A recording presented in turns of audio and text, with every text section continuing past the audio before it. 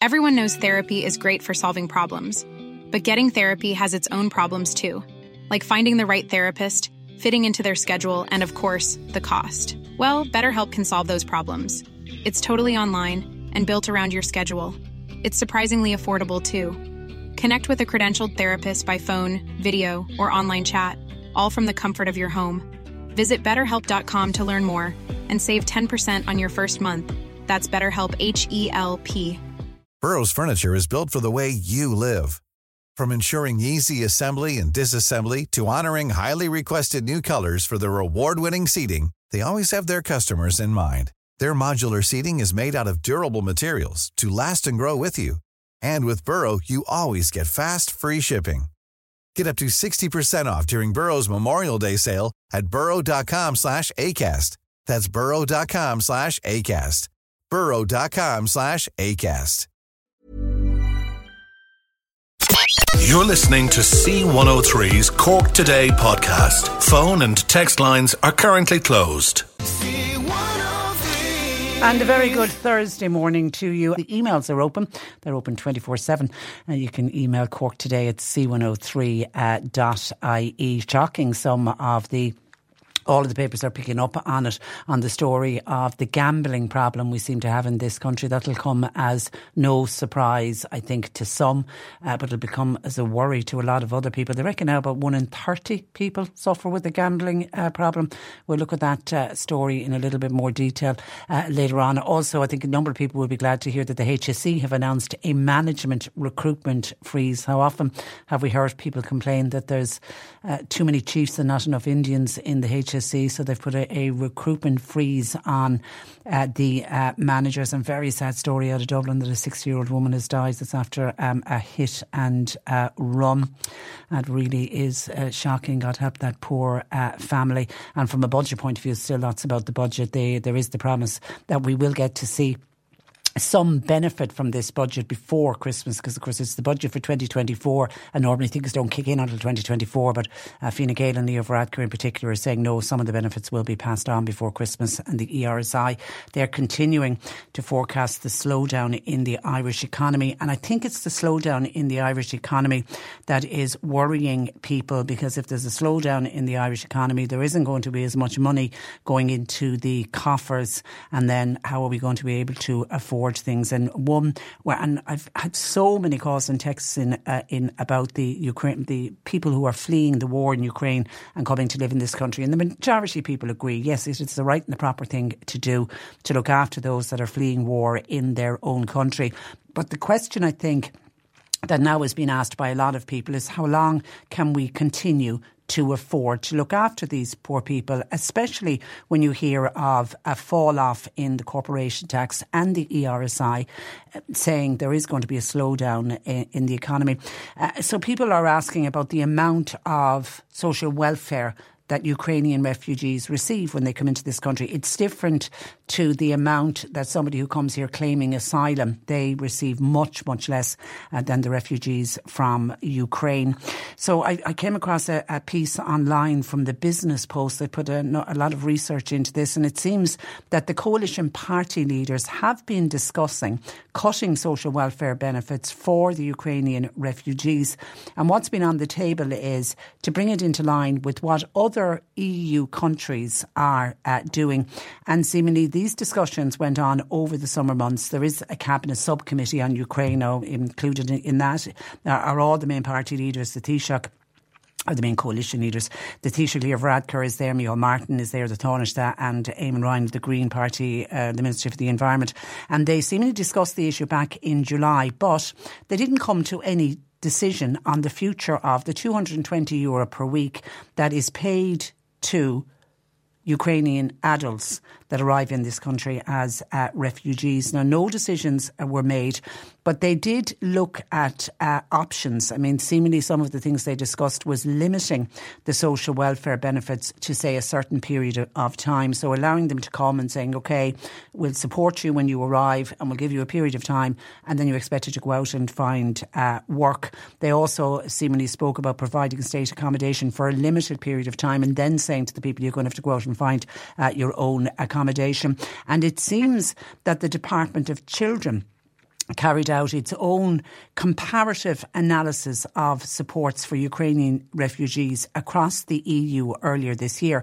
But what's interesting is that review has not been published. I don't know why it hasn't been published. So they obviously went to contacted every other country in the EU that has taken Ukrainian refugees, which I'm assuming is every EU country, and said, okay, how much do you pay the refugees when they're here, and what supports are you giving? So they have that earlier they got all that information earlier this year, but they haven't published it. I wonder why that is. Anyway, all EU countries are provided to provide some kind of social welfare assistance to the refugees who fled after Russia invaded their country.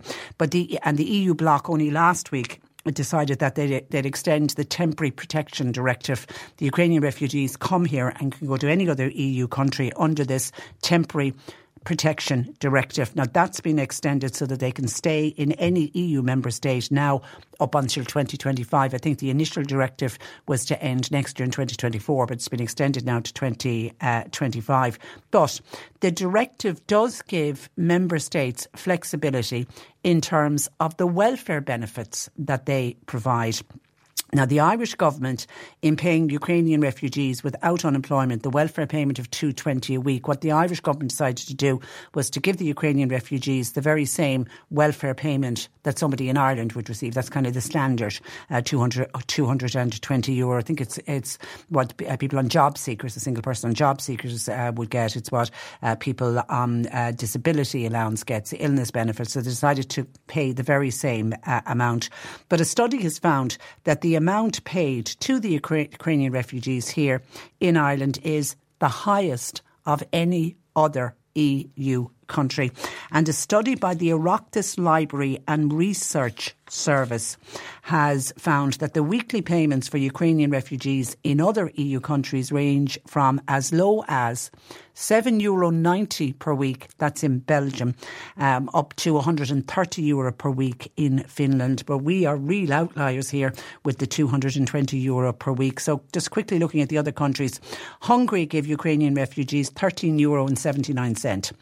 In Austria, it's €41, Czech Republic, €42, Greece, €50, Netherlands, €53, Luxembourg, €63. In Portugal, they get €68. Italy paid them €75. Denmark, it's at €82. In the UK, obviously it's sterling, but transferred to euros, it works out at €95 per week. In France, they get €99. Spain give them €100. And in Germany, they give them €112. And then there's a big jump to here in Ireland, where we give them €220 per week. Figures from the United Nations High Commission for Refugees also show that the number of Ukrainian refugees arriving here has grown at a much faster pace than any other EU country. And of course, the suspicion is that because we are being very generous and, I keep going back to, it is only right and proper that we look after the Ukrainian refugees. But the worry is that if we're too generous in looking after them, does that word get back to other Ukrainian refugees, and do they all decide that's the best country to go to? And I suppose if you think about it, in the cold light of day, if it was you or I and we had to flee this country because of war and we had to get out with our children and we to go somewhere where we're going to be safe, you would do your research. You would kind of look and say, well, where's the best country to go to? And obviously the country that's going to help you the most is more than likely the country I think that I would be heading for. So I do kind of have an understanding of it. The number of Ukrainian refugees in Belgium, now this is according to the UN High Commission, Belgium has the lowest. They're the ones with the €7.90 a week. Ukrainians are still flocking to Belgium. They've increased. They were around 67,000 were there in February. It's now at 73,000. The numbers in Italy have remained unchanged. That's at 167,000 people. In France, this is interesting. In France, the number of Ukrainian refugees have fallen. They had a high of 119,000, but it's gone down to 70,000. I wonder, is there any explanation for that? But in that same period of time between February and now, now. The number of Ukrainian refugees in Ireland increased in February. There were 73,000 people, and that's got up to 94,000. And the Parliamentary Budget Office, they're forecasting, because obviously they're doing the pre-budget report at the moment, so they have to factor in the number of Ukrainian refugees that are here, but they also have to factor in the possible, it's kind of a guesstimate for them, but they're trying to work out how many more will come in. They're reckoning that by early next year, that figure of 94,000 could be gone to 110,000. And they're basing that on the fact that 3,000 Ukrainian refugees are registering every month for a PPS number. So they're obviously people just arriving into the country. Now, Mark McSherry is an independent Sligo Leitrim TD. He actually was the one who commissioned that Oireachtas Library and Research piece. He was speaking to the Business Post this week, and he said that Ireland had to bring its welfare payments for Ukrainian refugees in line with other EU countries. He says because it's now becoming the preferred location for these refugees fleeing the country due to the fact that we're paying high levels of benefits. He said we all want to do all we can to assist those in need from other countries, being especially conscious of our own story, having travelled the world seeking work. However, he said we totally ignored the fact that we were starting from a situation where before the outbreak of war, we were suffering from the most profound shortage of housing in Ireland, the most profound since back in the 1840s. Now, obviously, Mark McSherry has passed on all of this information to Leo Varadkar, and Leo Varadkar has answers back to Deputy Mark McSherry last month, and he said that the work to match supports for Ukrainian refugees here with other EU countries, he says, was very much underway and ongoing. He says we have to be sensible about these things and try to align what is done in Ireland with what is done in other European countries. So they're working on it, but they haven't made a decision yet. And you would think, now maybe we're wronging them, and maybe coming up to the budget, maybe something will get announced in the budget on Tuesday. But certainly when you're looking at all of the other factors, when you're looking at corporation taxes are starting to go down, so it does mean going into the future we're not going to be awash, the Exchequer's not going to be awash with money the way it was. And when we even have the ESRI themselves, then they're an independent think tank for the government, they're already forecasting a slowdown in the Irish economy. Something is going to have to give, and something's going to have to be done about it. 0818 103 103. John Paul's taking your calls. Your thoughts are welcome. We've got competitions and prizes to give away on the programme. Today we'll have another pair of those tickets to the National Menopause Summit. It's happening in Cork City Hall. 2 weeks tomorrow. Is it 2 weeks tomorrow? It's Friday. 3 weeks tomorrow, Friday, the 20th of October in Cork City Hall, and we have a pair of balcony tickets to give away to the National Menopause Summit. You can check out their website for more details. They've got really, really good guest speakers, nationalmenopausesummit.com, and of course more of the Funderland tickets to give away. We have a daily winner every day this week for 3 tickets and passes for Funderland Autumn, which is at Creamfields on the Tramore Road, open every night until 10 with supervised parking, and we'll do all of that later on in the programme. And John Paul, continuing to take your calls. He's just putting through our first interview, but just while on the issue of what the refugees get, Liz says, please don't call out my name, but just a question comes to mind when you're talking about the refugees from Ukraine getting €220 a week. That's exactly how much I get, and I have to say I'm very thankful for it, but out of that I have to pay rent and bills. Do the refugees have to pay these also? Some do, but as far as I know, some don't. The ones that are, where accommodation is provided, don't. The ones that are living in hotels obviously don't. But I know they're paying a portion towards their food. That was something that came in during the year. But so I suppose no. The answer is no. Not all of them do.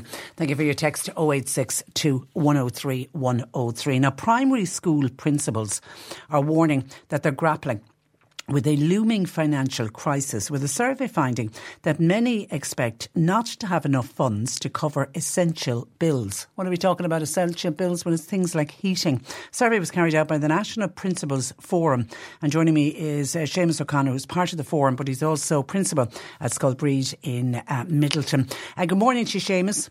Good morning, Patricia, and thank you for having me. Well, Appreciate the opportunity. You're welcome to the programme. OK, I'll put it straight out. Isn't it fair to say that the current capitation grant that is paid to primary schools is simply not enough to cover the running costs of a school? I mean, that's it in black and white, isn't it? The basic answer, Patricia, is yes. I suppose as a background, because maybe your listeners may not be aware of the National Principals Forum, I suppose here in Cork even there's 411 schools in total. But what we have, we're a group of 12 to 14 active principals, practicing principals who survey other principals 3 to 4 times a year. About 1,200 applicants usually take part in these surveys. But on the most recent one, just over 500 principals took part, and we just asked what were the key questions at this point in time. The budgetary thing absolutely came to the fore. I suppose from a positive perspective, Patricia, as you know, many families across the country benefited, and particularly here in Cork, from the free book scheme over the summer, and that was deeply appreciated by schools, you know. But parallel to that, I suppose schools only receive less than €1 per child per day to run the school. Now, when you consider that in West Cork, you'd have a number of small schools. If you do up the numbers there, you can see straight away the inadequacy of that. When you consider that we also have to pay water charges on top of increased insurance costs, I suppose my school has just over 300 pupils, 2 buildings. My insurance cost last year was €19,000, and this current year it's going to be €26,000. Now, that has to come out of the capitation to start with. And when you consider that water costs could be between €4,000 and €8,000 a year, and the most expensive part of my budget is my heating. And that would be the same across every school. So, unfortunately, 73% of my colleagues have told us that even though they have forward budgeted, they won't have enough money under their current capitation to pay for heating and light and essential services this year. And when it comes to the capitation grant, and yes. it's based on how many pupils you have in the school, yeah, the one thing I can never understand is why is there a difference between the capitation grant for primary schools and the capitation grant for the secondary school, which might be just across the road from your school? Patricia, that's very fair. I mean, if for your listeners' benefit, it's roughly €83 per pupil at primary level, and it's about €190 per pupil at secondary.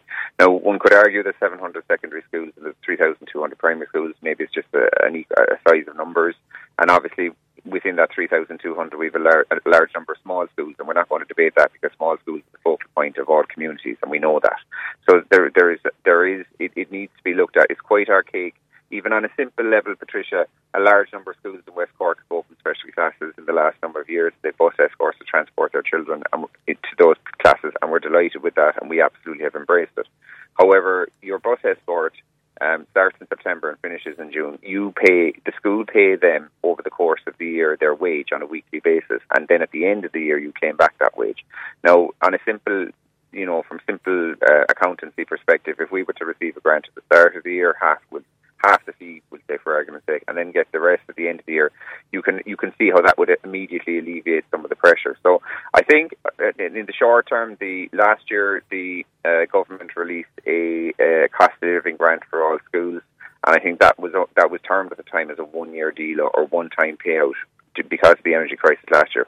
However, as you know, with diesel prices and petrol prices are currently, even though there may be an argument to say the energy crisis may be rescinding, from a pay perspective at this point, that wouldn't be reflected in our bills. No, so and it's not reflected. For that to be reinstated. Yeah, it's not reflected in anyone's bills to the point that the government are already talking about giving the energy credits to the households like they did last year. They're going to have to help you out with. They are, and may I also say that in fairness, every school is partaking in green school flags and working with the SEAI and making annual returns in relation to doing power hours and trying to reduce our usage in schools. So that's a given. However, it's just not enough. And I mean, at the end of the day, with heat, it's very difficult to say we're going to do a power hour and cut the heat for an hour, particularly in November to January. So if we get a cold spell, correct. You literally have energy.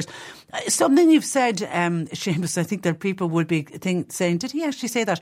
Water charges at a school? Yes, schools are still charged a water cost charge, Patricia, and it's only, I suppose, in the last week when I spoke to other media outlets, I wasn't aware that people weren't aware of that. But yes, we are charged for water bills. And like a business? Like a business, yeah. And it's kind of annoying because we are a state building at the end of the day, so you see that should be, there should be a separate grant to pay for our water charges if that's the case, because it's a state. We're providing a state function. And second to that is, I suppose, with our insurance, it's only one provider. We're only allowed to go to a provider for our insurance premium. We're not allowed to shop around for a better phrase. And why is that? Well, it's to do, look, to be honest, you could host a whole show on this, but it's to do with the link between the diocesan offices, the department and an insurance company. So at this time, any school that's under, let's say, the Diocese of Cork and Ross must go to a certain insurance provider to get our insurance. And the same for me. I'm in the Clyde Diocese. It's the same. I have to go to Allianz. Because we're constantly being told to shop around. I appreciate that. God. Yep. Okay, and I believe your survey also highlighted particular difficulties for principals of special schools. Special school difficulty and schools where you need specific training, that isn't being provided by the department. So even most recently, I can only give you an example from my side, but I'm not a special school. I'm a mainstream school with 6 special classes. We had to have special training provided for children with diabetes and specific pumps and so forth. We were presented with the charge for that at the end, which was all new to me because I suppose I'm a principal 16 years. Anytime we've had diabetes training in the past, particularly through the HSE, it was free, but now we've been charged for it. And I suppose that's mounting up when you take special schools where you have pet feeding, you have medical issues, and you have manual handling issues as well, which again, we've no problem providing. That's our job, and we're delighted to do it, and we're helping families, and we really appreciate our role within the society. But at the same time, you can see where the mounting costs are putting huge pressure and a burden on principals. And may I say, look, in 2013, there was the PISA survey was done across the world and Europe in relation to literacy and numeracy rates. And to be fair, Ireland had dropped. There was a large number of... I remember that. There were a large number of initiatives that were put in place over the last 10 years, which schools have cooperated with. And in this year's results, 2023, we are the top. We're the top both at the world and European stage. So I'm just saying that we're willing, as a group of principals, as a set of colleagues, we are willing to move the deck chairs around financially in as much as we can. But it's, and I'm not calling for centralisation of accountancy or anything like that. Schools need autonomy. But we did receive the grant last year for the energy costs, and I'm calling for that to be put into this year's budget. You're going to have absolutely no choice. Yeah. And listening to you, Seamus, the stress levels for principals must be off the Richter scale. At the end of the day, all principals went in as teachers, and you worked your way up along, you're educators, and that's what you want to do. You want to do the very best for the children that come through the doors of your school every day. It sounds like you sit in an office like the CEO of a company, trying to make sure that you have the money, and you're probably robbing from Peter to pay Paul. And what bill will I pay this week?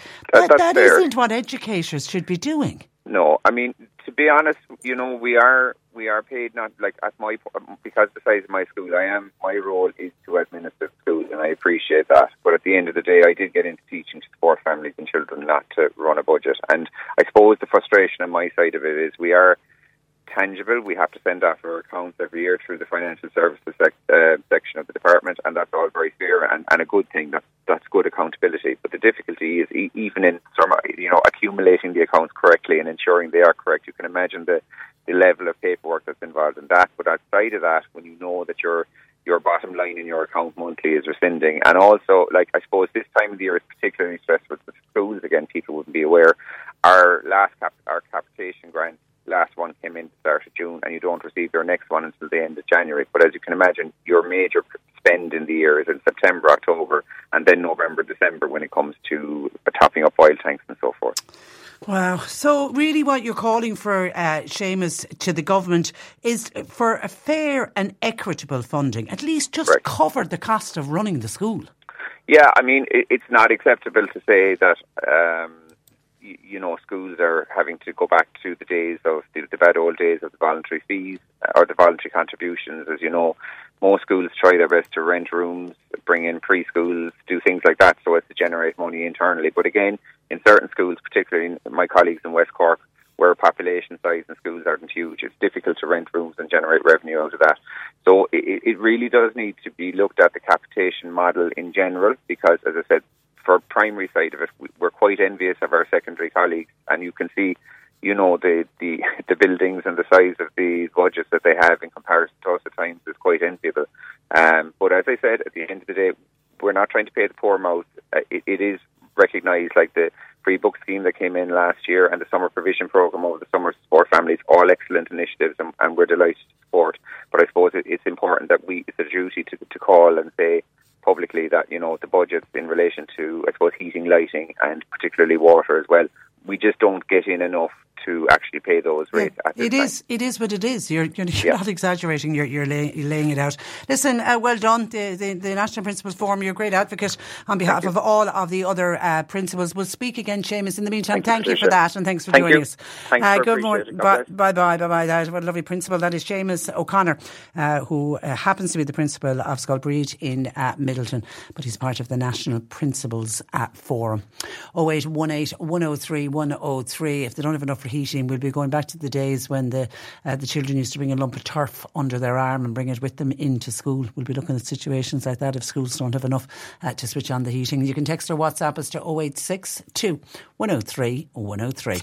Cork Today on C103. With Corrigan Insurance's Macroom, now part of McCarthy Insurance Group. Want great advice? You know who to talk to. CMIG.ie. The UK and Ireland are set to be ratified unopposed as hosts of the Euro 2028 by UEFA next week after Turkey withdrew from the bidding process. To discuss what this will mean for Ireland, I'm joined by Trevor Welsh, who is of course our soccer correspondent. Good morning to you, Trevor. Morning, Trish. Now, firstly, was it expected that Turkey would withdraw? No, I mean, it came as a surprise, but maybe they just hadn't got everything in place, or felt they wouldn't have everything in place by Euro 2028, and decided that they'd be better equipped to go in with a joint bid with Italy for the following Euros, which would be 2032. And it is expected they're going to get that? Yeah, it's expected that they'll get the joint bid in 2032, so that leaves, obviously, UK and Ireland unopposed for the meeting next Tuesday, and it's going to come true. Obviously, that we will have European football in Ireland in less than 5 years. And this is a first, isn't it, for Ireland? I'm right in saying. Yeah, it's the first ever European Championships. I mean, the Europa League final actually this season will be held at the Aviva next May, and the likes of Liverpool, West Ham, and that, which would be exciting to Irish soccer fans. We had one Europa League final back in 2011 as well, but this will be on a different scale altogether with huge financial rewards, for the FAI, who, as we know, are cash-strapped. So this is going to be a huge injection financially, and indeed for Irish soccer fans, will leave a legacy and really a great tournament to look forward to. I was fortunate enough, Trish, I suppose, to work in a few Euros in 2004 in Portugal, and the last time Ireland qualified in France in 2016, and it's a massive tournament with billions tuning in, and it's going to be worth huge money to the economy here in Ireland. Now, I know as part of the bid, the UK-Ireland bid, they have to put forward the venues. Now, I believe 10 venues have been confirmed. Yeah, 10 venues. Obviously, the Aviva Stadium will host 6 matches, 4 group games. We're told the last 16 tie and a quarter-final as well. So that will be used. That'll be over 300,000 spectators alone at the Aviva. Casement Park then has been chosen as the other venue, which would come as a surprise, I'm sure, to many. Croke Park was on the long list, as was Old Trafford, but neither made the cut. Casement Park, as you know, Trish, has been dilapidated since 2013. It's going to come to an estimated cost of 150 million to build. Windsor Park in Belfast only holds 19,000, so that wasn't considered. But, rumours circulating that if Casement Park wasn't ready and fit for purpose, then the Croke Park, might come back into play. Yeah, because, and obviously the fact that Casement Park is in Belfast and everything that's going on with Stormont, and it's...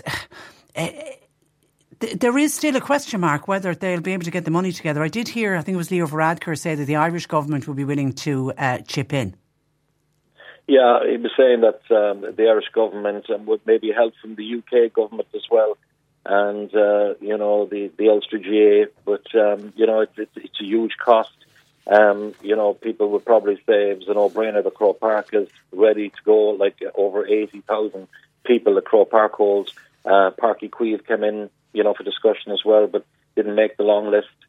So we'll have to wait and see how developments go at Casement Park.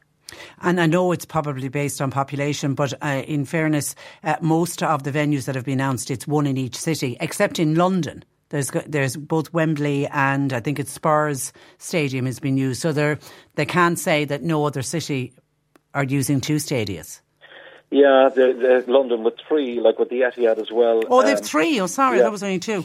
Okay. Yeah, Arsenal's Etihad. Oh, of course, yeah.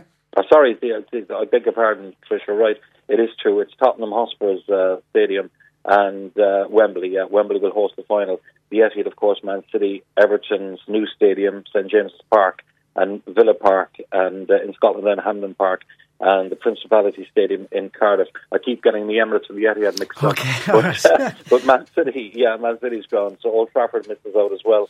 But it's going to be very interesting. And the big talking point, obviously, Trish, is how many nations will get automatic qualification for the Euros 2028. Now, UEFA said it's highly unlikely that the 5 host nations were given automatic places at the tournament. One suggestion is that 4 of the nations will be all but guaranteed qualifications, with 2 places reserved for the highest ranked teams who do not, secure a qualification to the tournament. So, Northern Ireland are the lowest ranked team, so they would miss out. If there were 2 nations who didn't qualify were to get automatic qualification. Do you think Ireland will qualify through the normal route?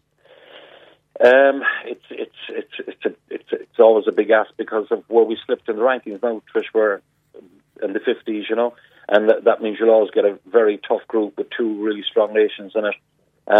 Obviously, we're not going to qualify for Euro 2024 next year in Germany.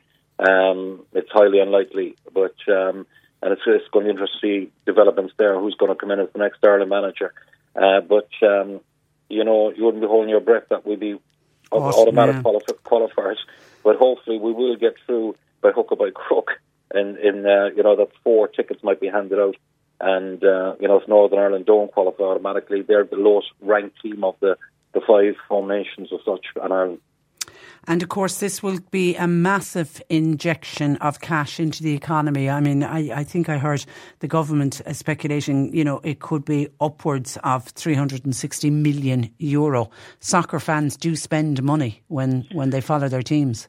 Yeah, I was just looking at it earlier, Trish, and then overall the tournament will worth up to $3 billion for all 5 nations. And as you said, then it'll be up to about 260 generated in Ireland, and 51 million from a legacy fund to be kind of invested into grassroots football across all the 5 nations. So it's a huge injection of cash, for the nations hosting the tournament.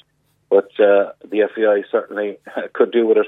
And, there's going to be a scramble for tickets. Everybody will want to be at the Aviva for those 6 matches. And, you could just imagine the cost of hotels around Dublin at the time. I was just about to say people will be booking their hotel rooms, and we know price gouging will go on. It always does. All right, but certainly it is a good news story, but it has to be officially ratified. Did you say next Tuesday?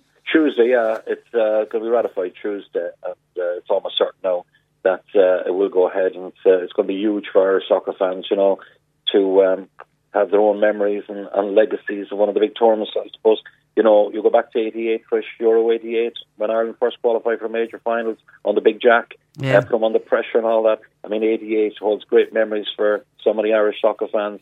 2012 was Poland-Ukraine. We didn't do too well in that one, but we did well in getting to the knockout stages in France in 2016, the last time Ireland got to a Euro finals. So, we can look forward to soccer fans bring their own memories and legacy. And then we had the girls this year who renewed a whole new interest in soccer, certainly for young girls. Yeah, definitely. I mean, that qualified for the World Cup for the very first time for women's soccer in Ireland has, really caught the imagination, and we're off to a flying start as well in the Nations League. Trish winning 2 out of 2. Yeah, and they're doing really well. Really good football there, and ex-Cork City manager, of course, Colin Healy, is now part of the setup of the women's team. And, it'll be interesting because there's a lot of very good young talent coming through Irish women's soccer as well. OK, listen, we leave it there, Trevor. We'll speak again, but thank you for that and thanks for joining us. Cheers, Trish. Good morning to you. That is Trevor Welch, our soccer correspondent. Some of your commentary coming in. I made a sort of a rather tongue-in-cheek comment at the end of my interview with Seamus O'Connor, the principal, who was talking about just how tough it is for principals, and it's going to be, they reckon, a tough winter with heating costs and electricity costs and all the other bills that are coming into primary schools. And really they're putting out a plea to the government saying you're going to have to give us a bit of a helping hand, or there will be some schools who simply won't be able to put on the heating. And you can imagine then the outpouring from parents if their children are going into very cold classrooms. And I, tongue-in-cheek, said, we might be going back to the day where the boys and girls will be asked to bring a lump of turf under their arm in order to help keep the classroom warm. Well, that's prompted somebody that I'm assuming is a tongue-in-cheek comment back saying, Patricia, I'm not sure what you mean, but the children will be taking in a sod of turf to the schools. Schools don't have open fires anymore, and even if they did, they wouldn't be able to light a fire considering the amount of children who have asthma. And then the teachers, they wouldn't be able to light the fire. Why? Because they'd need to have health and safety training in order to do it. And then there's the likelihood that that sod of turf could be considered a weapon. I don't see what you would do with it. So I'm assuming tongue-in-cheek comment back to me. Thank you for your comment to 0862 103 103. And here's a lovely, lovely text in. Thank you to Liam for taking time out to send this to say, hi Patricia, I've just moved into Clodove and the farmer next to the co-op in Clodove where I live cut the roadside ditches, and what a job he did. He's actually managed to widen the road and it has made it bright. Eamon Ryan, Minister for Transport, Minister for the Environment and the RSA should look at this going forward and keep them cut this way. The birds, by the way, that we're trying to protect, they'll nest in other trees if they don't have the hedgerows available. If you could save one life, then it will pay for itself. And that's from Liam. I don't have that farmer's name, but well done to that farmer in Clodove on the road next to the co-op. You've done a remarkable job by all accounts. Helen was listening to my chat with Trevor Welch when we were talking about the Euros, and the Euros are coming to Ireland, and next Tuesday it'll be confirmed that the Ireland and UK bid to host the Euros 2028. Helen was taken aback when she heard Trevor say that Croke Park won't be used, and she's questioning why will they not use Croke Park for the Euros. The taxpayers have poured millions and continue to pour millions into it every year. Is it the greedy GAA? Well, Helen, no, you're wrong in the GAA on that. The GAA were allowing Croke Park to be put forward as part of the bid. But if you look at the bid, there's 10 venues have been put forward for the hosting of the Euro 2028. Now, 6 are in the UK for obvious reasons. They already have the big stadiums in place. And then there is one for Belfast, one for Dublin, one for Scotland and one for Wales. So the other 4 nations are getting one each. So the one for Dublin obviously is the Aviva. But the question mark is going to be over the one for Belfast, because the one for Belfast that they've put in is in Casement Park. And remember, Casement Park, that's a GAA ground. But a new 34-seater stadium, that's part of the overall application for Casement Park. But of course, Casement Park has laid dormant since 2013. I saw pictures of it yesterday. It's absolutely shocking. I mean, it almost looks like it needs to be levelled to the ground and rebuilt. And it has been awaiting development now for 10 years.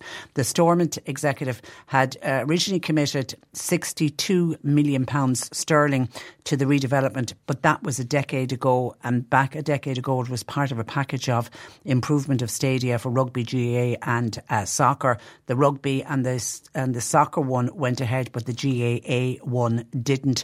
So they had said that they would pay £62 million sterling, but the latest estimate has put that figure now, because we know building costs have gone up in those 10 years, to anywhere between 110 million and 140 million pounds sterling. And obviously there's going to be a huge shortfall. That is proving to be a bit controversial, particularly at the Stormont executive, because some unionists are questioning, because obviously it's a GAA ground, some unionists are questioning whether that money would be available. But of course there's a collapse of Stormont. It's still collapsed.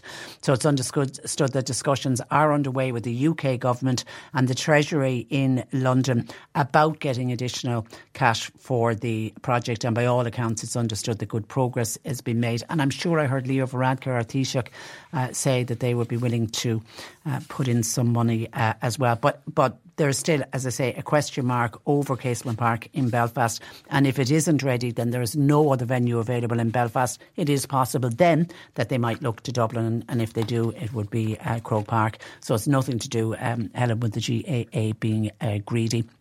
I was talking about the Ukrainian refugees coming to this country and getting the €220 a week. And when you compare that to what other EU countries are paying the refugees, and everybody accepts that these refugees need to be looked after, but we are over generous in what we are giving by way of social welfare benefits. The lowest country is Belgium. They only give €7.90 a week. God, you wouldn't get a lot for €7.90, but we are the most generous at 220. The nearest to us is Germany, and they give the refugees, the Ukrainian refugees, €112 a week. Somebody says, Patricia, when you're on talking about what the refugees are getting, I'd love to know how much a week our TDs are getting. Well, that's very easy to find out. The basic salary for a backbench TD went up, didn't it, last week or the week before? Was it last weekend, I think, is €107,376. You're looking for a weekly, that works out a little over 2,000 a week. That's what that would be. That's the gross figure, but that's what the figure is. But there's nobody hiding that. That's very much there. That's a backbench TD. Obviously, then it's more for junior ministers, for full ministers, for the Taoiseach, the Taoiseach, etc.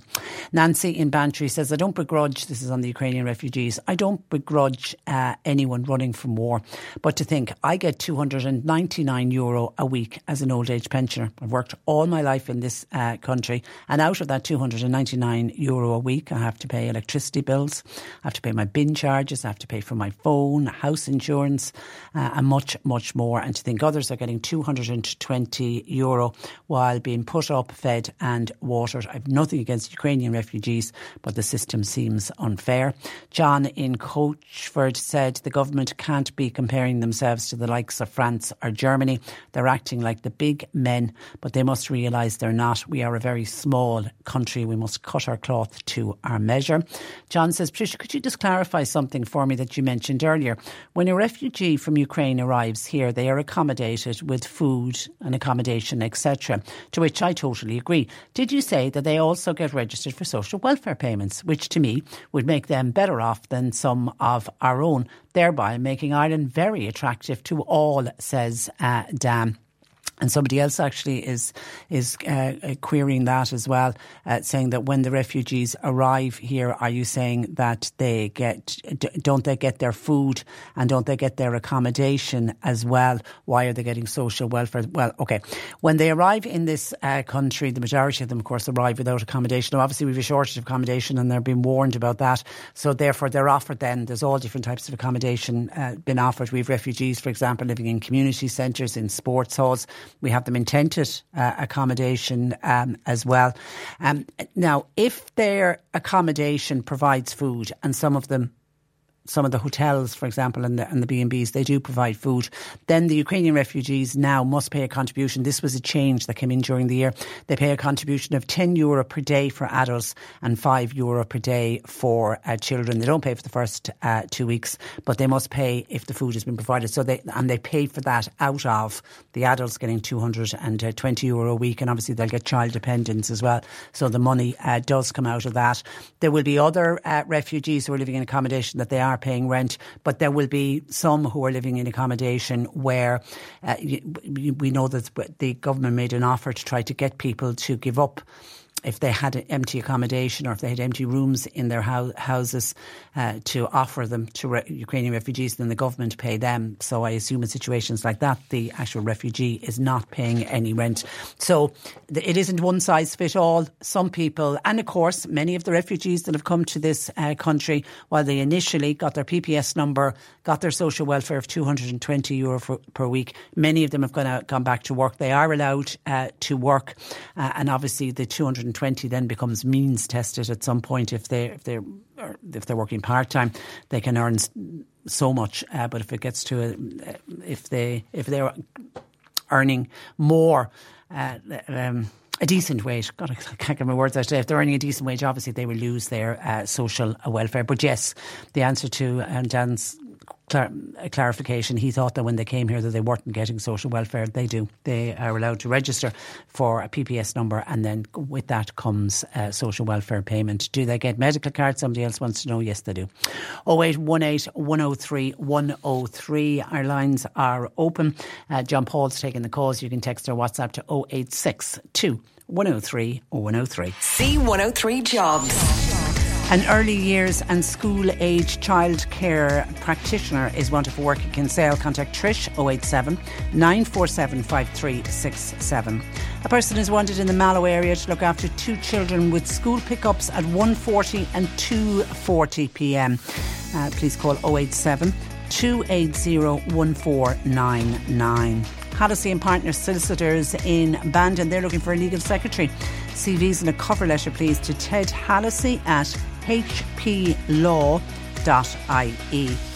And Solus Tech Insulation and Ventilation are looking for general operatives for the Fermoy area. Please call 025 40776. You'll find all the details and more job opportunities by going online now. Just go to c103.ie/jobs for more. This is C103. Cork Today on C103. With Corrigan Insurance's Macroom, now part of McCarthy Insurance Group for motor, home, business, farm, life and health insurance. CMIG.ie. Now, any one of us who have ever experienced a sick child that has ended up in hospital will know how traumatic those hospital stays can be, especially for the little one. Well, my next guest, Edel Tobin, is from Kilcrohan, and she's witnessing at first hand the care and attention on the Puffin ward at Cork University Hospital, because her daughter Mia is a patient there at the moment. And Adele joins me to discuss fundraising that she's currently doing for the children's ward at CUH. Good morning to you, Adele. Hi, Patricia. And thanks a million for taking our call. And I suppose, firstly, how is Mia? And are you okay to explain to us what happened to her? Yeah, she's good now. We got good news yesterday. We're hoping to be heading home at the weekend if we get all clear from a CT scan today. But Mia had 3 strokes out of the blue, unexplained, can't find a reason for it. So. And what age is she? She's 8. So did she just suddenly become unwell? So it started, I suppose, just over 3 weeks ago. She woke one night around 12:30, crying with a pain in her head, and she started vomiting. And Mia has a pre-existing medical condition anyway called Russell-Silver syndrome. So we're a bit more wary of her when she's sick. Okay. So we're about an hour and 3/4 away from Cork. That night I put her in the car. I rang South Dock, they wouldn't see her. I put her in the car and I drove her to A&E, and we landed up there about 2 o'clock in the morning. And I have to say, A&E was a different story now to the rest of it. They gave her apple juice, and she tolerated the carton of apple juice, and they sent us home at 8 o'clock in the morning. And then it kind of continued on for a few days after that. At night time, she was waking with pains in her head. So basically, we didn't realise it at the time, but when she was lying down, she was getting a build-up of fluid in her head, of pressure, caused by the first stroke that she had actually had the night I brought her to A&E. But, I mean, we weren't looking out for a stroke. It was the last thing we would have expected with her. So this went on for a bit at home, a bit of a pain in the head, and then it came to a head when she got weakness on her left side and her speech started coming out all mixed up. The words were getting all mixed up. So we brought her to our GP in Skull, Dr. Helen Finlay, and she was fantastic. She got us into Cork to paediatric assessment, and from there, straight away, they noticed a weakness on her left side, and we were admitted. And her doctor then, Dr. Olivia O'Mahony, she even came out of clinic that morning to come examine Mia, and from there on, they've just been unbelievable. And when you noticed the speech difficulty and the weakness on the left side, did you start to question that maybe this is a stroke? Well, I'll be honest, I've overreacted a lot of times with things with her. I'm very, she's been sick a lot. She's had a lot of different, she's not your average child. When she gets a virus, it takes her a good 3 weeks to get over it. We used to always have to do a week in hospital on drip and whatnot. So I was trying to tell myself, look, we've been to A&E. They say she's okay. Just calm down and wait it out. Because we'd all had a viral thing in the house. So I kind of thought maybe that, it'll pass. Because, I mean, you're not looking for stroke in an 8-year-old. No. It's not the last thing you think of. But when the weakness, and I knew something was very wrong. And it came back after about 30, 35 minutes or so. The feeling came back and we calmed her down. And she kind of started saying, well, maybe I fell asleep funny on my hand. Maybe it went numb. Maybe that was it. And we didn't know what to think. So A&E wasn't an option for us. We've done that a lot of times. We've done A&E and we've done being sent home. So we got her to the GP in the morning and then it was straight on to the ward. Yeah. And you are fulsome, Adele, in your praise of the care and attention that Mia has been receiving since. Cannot say enough about them. I mean, even the consultant, she never left Mia all weekend. She gave the whole weekend in and out. We have had nurses here. She had, we think, her final stroke in the hospital on the Friday night. We came here on the Thursday, and it was horrifying to watch. Horrifying. She was screaming and screaming, saying, I'm going to die, my head is going to explode. Mia's high functioning ASD, so she has a very high understanding of everything. She takes in everything. She knows everything. She's too clever. She's a smart kid. Yeah, she's very much so. Difficult to watch your child though go through something like that. It was horrible, but I was shocked. That night she was to have an MRI, but she couldn't. She was too unsteady, but they were able to send her for a CT. So we had a nurse on, Ashley was her name, and she finished shift just before Mia was due to go for the CT. She wouldn't go. She wouldn't go home. She came down with us. She stayed with us till Mia had her CT scans, and she stayed with us until we got back up to the ward. What a nurse. Oh, like all of them. They have been unbelievable. I can't praise them enough, and I'm not just saying it because we're in here now. I mean, they have gone over and above. We have a play specialist, Rachel, here on the ward. She's on this ward. She's in Ladybird downstairs. She's in NICU. We had obviously for Mia now, she's so aware of what's happened. She knows, the day that we got told she's the stroke, I got called out, and the doctor said, look, I'm sorry, there's evidence of the 3 strokes it was both sides of her brain, the right and the left. And I went back into Mia, and I sat down in the bed. I'd obviously been crying. Mia looked at me and she said, they seen something on the picture of my brain, didn't they? She's so clued in. For an 8-year-old. Yeah, it's hitting her hard.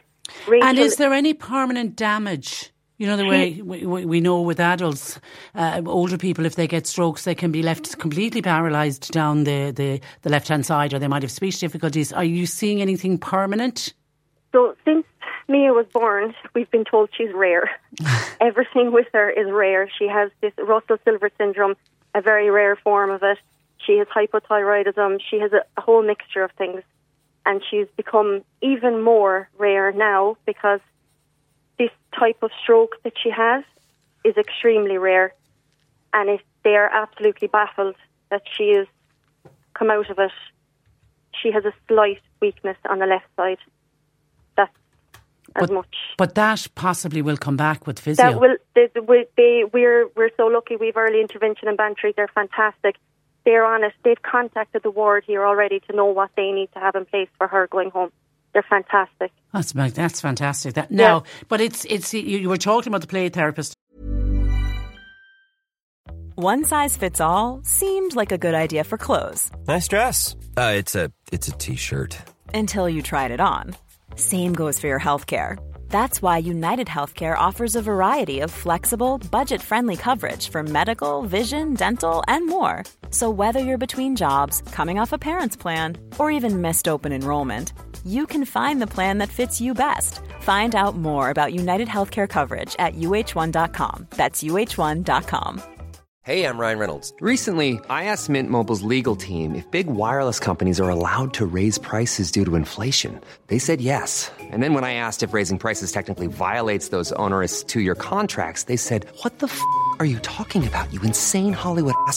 So to recap, we're cutting the price of Mint Unlimited from $30 a month to just $15 a month. Give it a try at mintmobile.com/switch. $45 up front for 3 months plus taxes and fees. Promo rate for new customers for limited time. Unlimited more than 40 gigabytes per month. Slows full terms at mintmobile.com.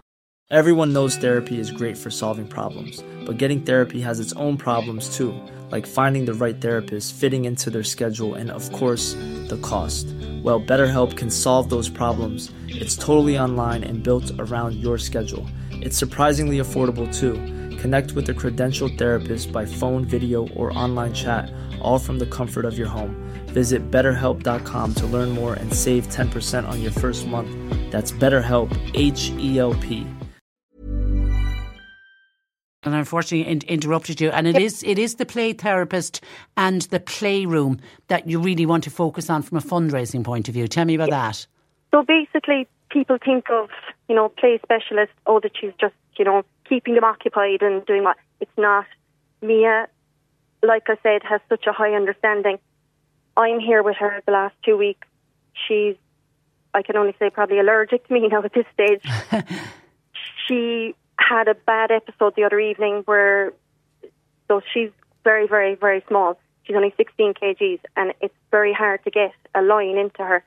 And she had a bad experience trying to get a cannula in. Rachel came. Mia was hysterical. I mean hysterical. Screaming, roaring, pain in the head was coming back, everything because she was so worked up. Rachel came in, had her time with her, had Mia calmed down, knew all the things to say to her, done everything I couldn't do. I mean, she was absolutely amazing. She goes into, before surgery for children, she came into Mia, she had her all set up for when she was going for it. Mia was able to do the MRIs without sedation, thanks to Rachel explaining what she was doing, showing her videos on it, talking her through it. It's so important to have her and what she has on the ward. There's only so much a parent can do. Mm. She really is like it. But I think people will be surprised to hear, because we're talking about a health budget that's gone into the billions, and they've gone $1 billion over this year alone. For example, the equipment and the toys and the other bits and bobs that you would expect a play therapist to use, and you'd expect to be in a playroom. None of that is funded by the HSE. No, and she's literally inside in a shoebox, the room. Like, she is, I know they can't do anything about that. Look, the ward is the size of the ward is the ward, that's it. But she's there, she was given her space, but everything that goes into that room is donated by past parents, it's funded for everything. And like, she knows what they need. She goes out, she gets it. But if it's given to a child, it has to be replaced. It's not, it's not that stuff is given in and it's there. It's not. And like she says herself, they get donations of presents, obviously Christmas time, things like that, to give to the children, which is fantastic. But there's children there all year round. Yeah. There's an average of 250 children coming in and out there a month. It's hard to explain it, but until you're in here firsthand and you appreciate what's being done inside here, she needs every penny of it. Okay, and so you set up a GoFundMe page, yep, and you simply called it Puffin Children's Ward in CUH, yep, and you set a target of 1,500. Yep. I'm just looking at it now in front of me. You're at 10,500. I can tell, honestly, it's been the greatest distraction to me in here, because I was going. It's been hard, and I set that up. I went home one night. I have 2 younger boys at home, and I went home one night to them last Friday night. And when I went home, I wasn't happy at home. I didn't feel comfortable at home, so I said, look, I have to do something to get my mind off it. So I set this up, and I was like, sure, any €500 would be great help to them. And it was just going up and up and up, and people have been unbelievable. It's fantastic, and it's lovely to see some people when they donate. They put up words, as to why they're doing it. And I loved one. Teresa said about her son Ryan, and my son likes holidaying in the Puffin ward. Yeah. I mean, the God Almighty, that will tell you the care and attention. And somebody else, speaking about that, their son spent so many nights on the Puffin ward, and they know how important it is. So if anybody has a few bob to give, and it can be from the very low to the very high, I'm always saying on these type of fundraisers, it's all the small tenors and 20s are the ones that mount up. GoFundMe, and it's Puffin Children's Ward in COH. So you're hoping to be heading home tomorrow? If Mia's to have vaccines now in a minute, she's actually waiting to have them so it's Mia's on aspirin now for the rest of her time. Yeah. And she's never had the chicken pox, so the chicken pox is a high risk of her basically having another stroke if she gets them. So she has to have the vaccine, and the vaccine itself carries a bit of risk when you're on aspirin. So she's to get the vaccines this morning and be monitored for a few days and just make sure everything's okay. And then if all is good, and if this CT scan comes back with no change since last Friday, then we're okay. So. It'll be fantastic. And actually the picture you put up online, she's beautiful, gorgeous little thing. Because Russell Silver syndrome, they're very small. Isn't that one of the characteristics? She's 16 kg. She's less than her 3-year-old brother in weight. Tiny little thing. And come here, how is Mummy doing? How are you? I miss being at home and everything, but I have to say I was in no rush to get out of here. I felt a lot more comfortable being here. I was, they looked after you so well. Like, people, you just don't see it until you're in here. We've been in Puffin so many times. But the last time was in the middle of COVID, but before that was all pre-COVID. So you had a parents' room here. You could walk out, you could go in, you could get your coffee, you could sit down and have 5 or 10 minutes to yourself. They've gotten rid of all that. COVID apparently means you can't have a parents' room now. So there's the nurses are running around the place trying to ask you, do you want a cup of tea, do you want a cup of coffee? In the middle of trying to do their own work as well, and they take the time to do it. Yeah, and they're stressed to the nines. They're so overworked. They really are. Yeah. Listen, good luck. Continue good luck with the fundraiser. It was a brilliant thing to do. Thank you so done. Much. And we send lots of healing love to Mia and to Mummy as well. You need to look after yourself, Edel. And thank you for sharing your story with us today. You're very welcome. Thank you so much. Good morning to you. Bye-bye. That is Edel Tobin from Kilcrohan, currently along with Mia in the Puffin ward. Hopefully they'll be home soon. Now, next Friday is Friday the 13th, and we really hope that this Friday the 13th proves to be a lucky one for Focus Ireland, because it's the night for their annual Shine a Light campaign. To talk about the event and indeed the work of Focus Ireland, I'm joined by Lorraine Toner, and Lorraine is Head of Community Fundraising. Good morning to you, Lorraine. Hello, Patricia. How are you? I'm very well, and you're welcome to the programme. I suppose just remind listeners what you ask people to do on Shine a Light Night. Sure. For Shine a Light, Focus Ireland, we run a campaign which is proudly supported by Bord Gosh Energy. And what we're asking for as part of our national sleep out event is that you just take a night out of your bed, out of your comfort zone, and you organise a sleep out. So we're calling on families, individuals and businesses around the country to join Focus Ireland and help us raise vital funds for our homeless services. So what we're going to ask people to do is sign up at shinealight.focusIreland.ie, register for the event, whether you're a business, whether you're a business leader or you're an individual or group. That'll generate a fundraising page for you. And you just go ahead and you say, right, I'm not sleeping in my bed tonight. I'm sleeping in the garden. I've got the GAA club on board. We're going to do it at the local pitch.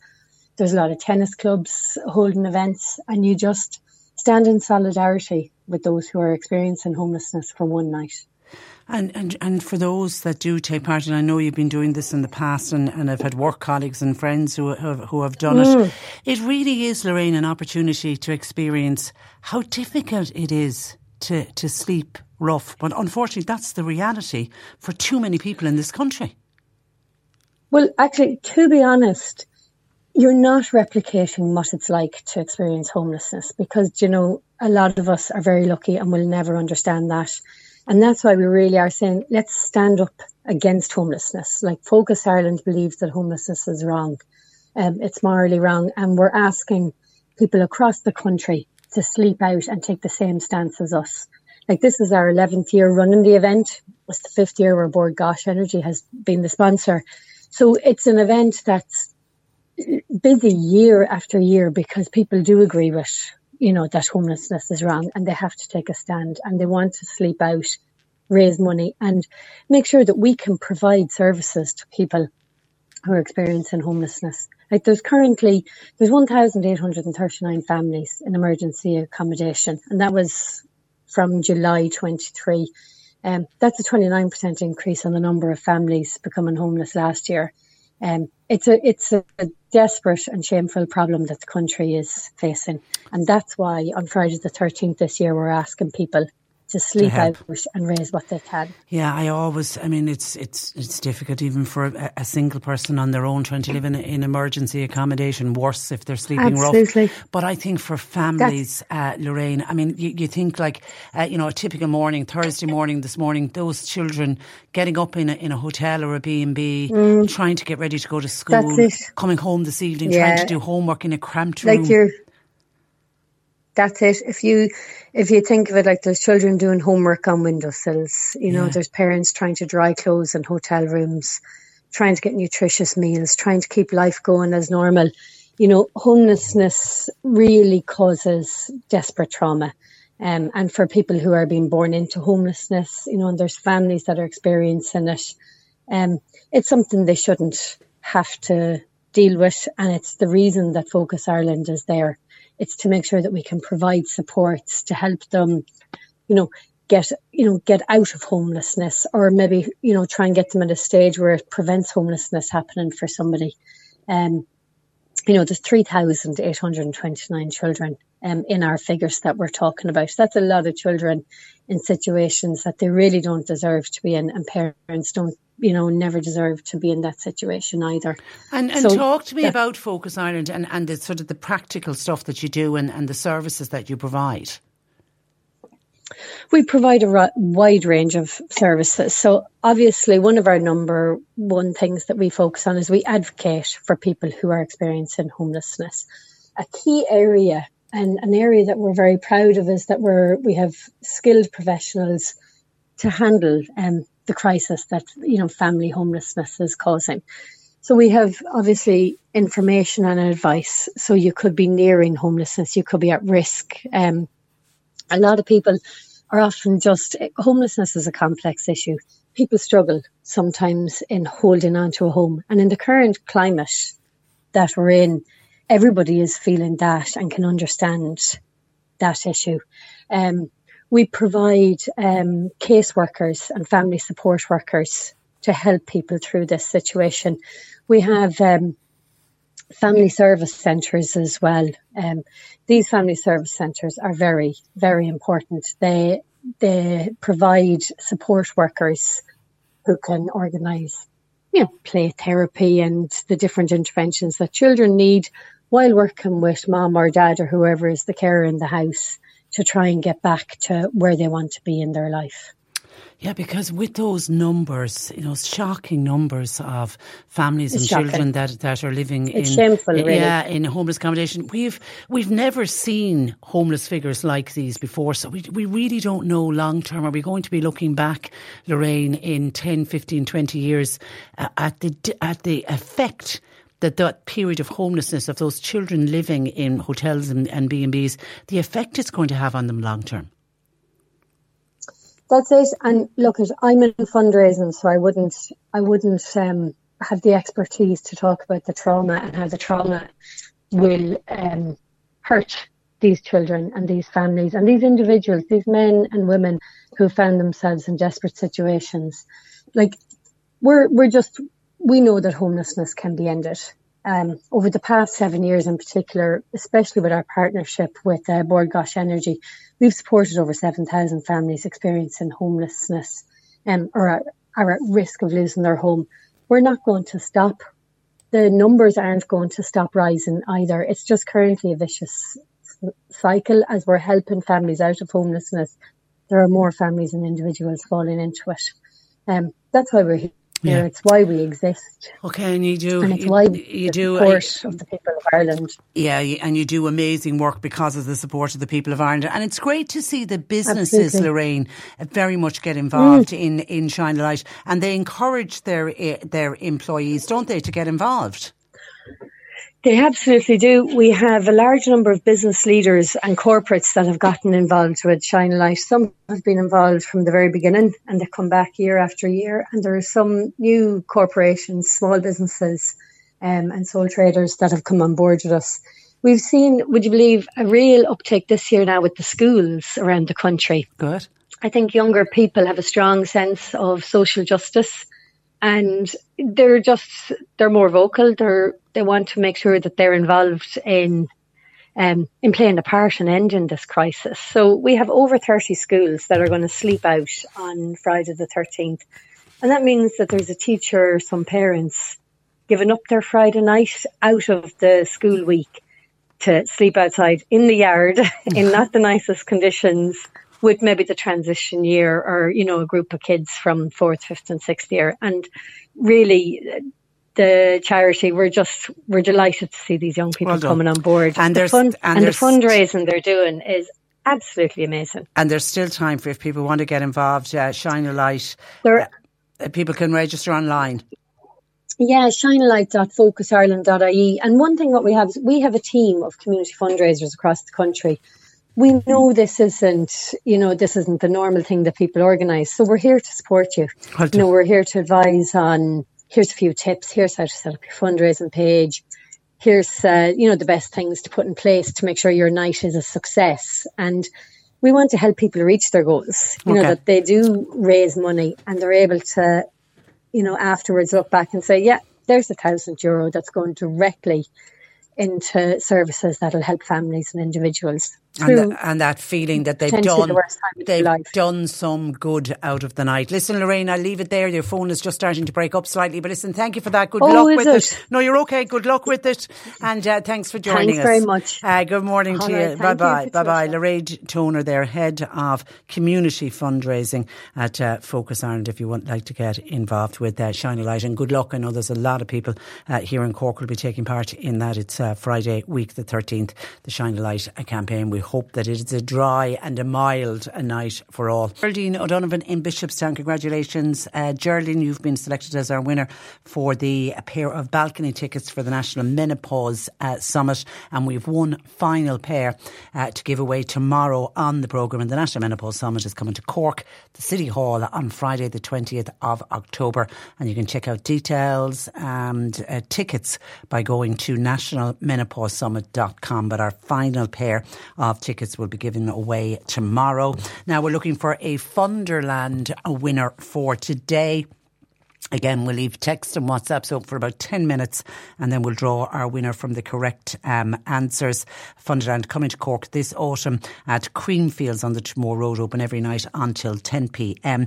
And we have tickets for you, and you can bring along 2 of your friends, 2 of your family members if you win today. All week we've been giving you 2 possible names of a Funderland ride. One of them we've made up and one of them is a genuine Funderland ride. You have to tell us which one is correct. So today, Thursday, land on or take off. It's either A, land on or take off. One of them is a genuine Funderland ride. The other one we just simply made up. So is it land on or take off? Okay, so you give us the answer, please. Either land on or take off. Allowing your name and address. Text or WhatsApp now 0862 103 103. And one lucky listener who gives us the correct answer will win the passes today. 3 tickets and passes for Funderland Autumn at Creamfields on the Tramore Road. Open every night until 10 with free supervised parking. So which is a genuine Funderland ride? Is it land on or is it called take off? Get texting and WhatsApping, please. Okay, let me go to the phone lines where JJ joins me this afternoon. Good afternoon, JJ. Good afternoon. How are you? I'm very well, thank you. You come with a word of warning to people about yet another scam. Now, this one, seems unusual. It's not a scam. It's not a scam. It's actually an issue with Bank of Ireland. Well, I'm having an issue with Bank of Ireland to authenticate your account. You know when you pay a bill, Yeah. You pay your utility, and it says you must go to your app and you must authenticate it. So I was paying a utility bill recently, and it said go to the app, and the message never came to the app, and I kind of forgot about it. It was late at night, and I just forgot about it, and next thing then my bins weren't collected, and I rang them. They said you didn't pay, and I said I forgot to pay. I said, I said that's not right. So I rang Bank of Ireland, and they said, we don't know really, but it seems to be that the link wasn't used. I said the link wasn't used because you didn't send it to me. So the girl said, first of all, the girl then said to me, well, if you have this problem again, ring us immediately. I said, it's happening at 12 o'clock at night, you're told. Unless you're willing to give me your personal mobile number, and I'll willingly ring you at 12 o'clock at night, says you. Right? Yeah. So that was fine anyway. So the other night, again, late at night, I wasn't late at night, I was going to bed about 12 o'clock, and next thing I saw, please, a swipe thing came up on whatever you want to call it, came up on the app, swipe here to pay the thing, and I was I wonder, I said, did my wife do something, or, and she got up the following morning, and I said, Brita, did you? And she said, no, I didn't use it at all. So I rang Bank of Ireland back with the number that they gave me yesterday that I was supposed to get straight through to the hotline, and it didn't exist. It doesn't work. Right, so it set me off on this thing that it was actually telling me to change my PIN number. So I was saying, okay. So I got on, and the girl went through it, and then again she said, there was one strange transaction, but it wasn't strange in the end. It turned out to be just a vending machine, and she said, it must be a vending machine. I said it couldn't have been, because that allowed me to use the card. It doesn't allow you to use the payment. And she then went in and she said, all right, okay. So she said, we don't know. We don't know what's going on. And I said, I just thought to myself, is this just mine? So it seems to be an issue with Bank of Ireland. I just wonder, has anybody else got a problem? But I don't know. It's strange. It's definitely strange. Yeah, and it's never happened before. It happened previously, but I didn't take any notice of it. I thought just a glitch. But when you mention there now, like fraudsters and all that, like. Yeah. If Bank of Ireland if Bank of Ireland's app is it me? Maybe it's just my phone. I don't know. Maybe it's the app that I have down on my phone has corrupted itself. I don't know. But like you were talking about fraudsters, if the Bank of Ireland can't get their app right, and I'm getting messages in the middle of the night, I'm not going to do anything on my phone. Exactly. And I mean, we know all the banks are encouraging us to do everything online because that's what they want. But they've got to make sure that all of their apps, and every time they ask you to verify a payment, that everything works. Because that's just going to turn people off straight away. And the other issue here, and there's nothing wrong with this now, because they really were helpful there. But the help centre was in another country. Now, there was no problem. She totally understood. But she didn't understand how the app works here. So, I mean, if you're in another country, you're using another variation of something, you're not. And actually, that's something, we talk about. There seems to be a lot of jobs in this country being, I suppose, siphoned off to places. I suppose banks are out to make even more money, and other organisations, and they're siphoning out IT jobs. And, because people get paid a lot less in other countries than what we'd have to pay here.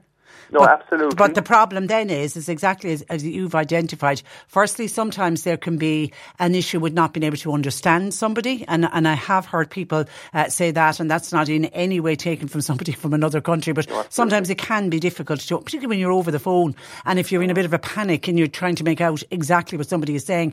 But that other issue is they're not familiar, with Ireland, where you are in Ireland, or as you say, even with the app that you're using. No, and the other problem I have with this thing with Bank of Ireland as well, if I'm paying on my phone, it says go to the account, go to your, and even if you get to it and you authenticate it, you come back here after losing it, after logging itself out. I know. I mean, they log out so quickly, don't they? Absolutely. But I'm just wondering, has anybody else? Maybe is it just okay? Me? Well, and I know you put it up on Twitter or X or whatever it is now. It'll be interesting to see. Does anybody pick up on it on Twitter as well? But you've explained it well. Let's see if anybody else is having an issue.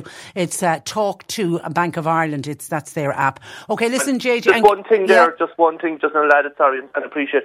Bank of Ireland haven't come back to me. Now, the girl yesterday offered me to go, did I want to make a complaint, and I just said I hadn't the time.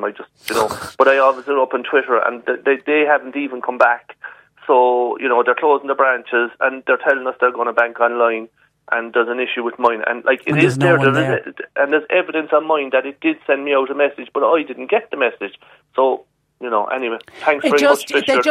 They just don't seem to be in any hurry to help you out. That's the sense I'm getting. No, absolutely. Right. Okay, listen, mind yourself, JJ, and keep us informed. Thanks for that. 0818 103 103. Anybody else having problems with their Bank of Ireland with verifying payments on their app, please let us know, because it would be, particularly for JJ's point of view, to see if it's just maybe some glitch that's happening with him. 0818 103 103. Can I go to some of your calls and texts coming in to us? Where are they gone? They're here. There's a question come in for Jane, our resident vet. Thank you for that. Keep those coming, because Jane will be joining us in a couple of minutes. But we were talking about the Euros and the Euros coming to Ireland, and it'll all be ratified and confirmed, please God, next Tuesday. And of course, people are saying, why is Croke Park not being used? Why is it only the Aviva? And somebody says, Trish, I was listening to you, and particularly people who are texting in complaining why Croke Park isn't going to be used for the Euros in 2028. Facebook and Twitter are awash with the same questions. Well, it seems because of the UEFA standards and requirements for official tournaments, Croke Park cannot be used because of Hill 16. For Croke Park to qualify, the GAA would have to permanently turn Hill 16 into a fully seated stand. Now, John Paul checked that and said it wouldn't have to be permanently turned in. They could put in temporary seating. But you are right, for any of the UEFA standards, they all the stadia have to be seated. But just back when that decision was made about Croke Park being used, I did find a piece back in April. This would have been when they were first applying, when the UK and Ireland bid was going in, and there had always been the hope that Croke Park would be used as well. And I saw the Minister the Minister of State for Sport, Thomas Byrne is his name.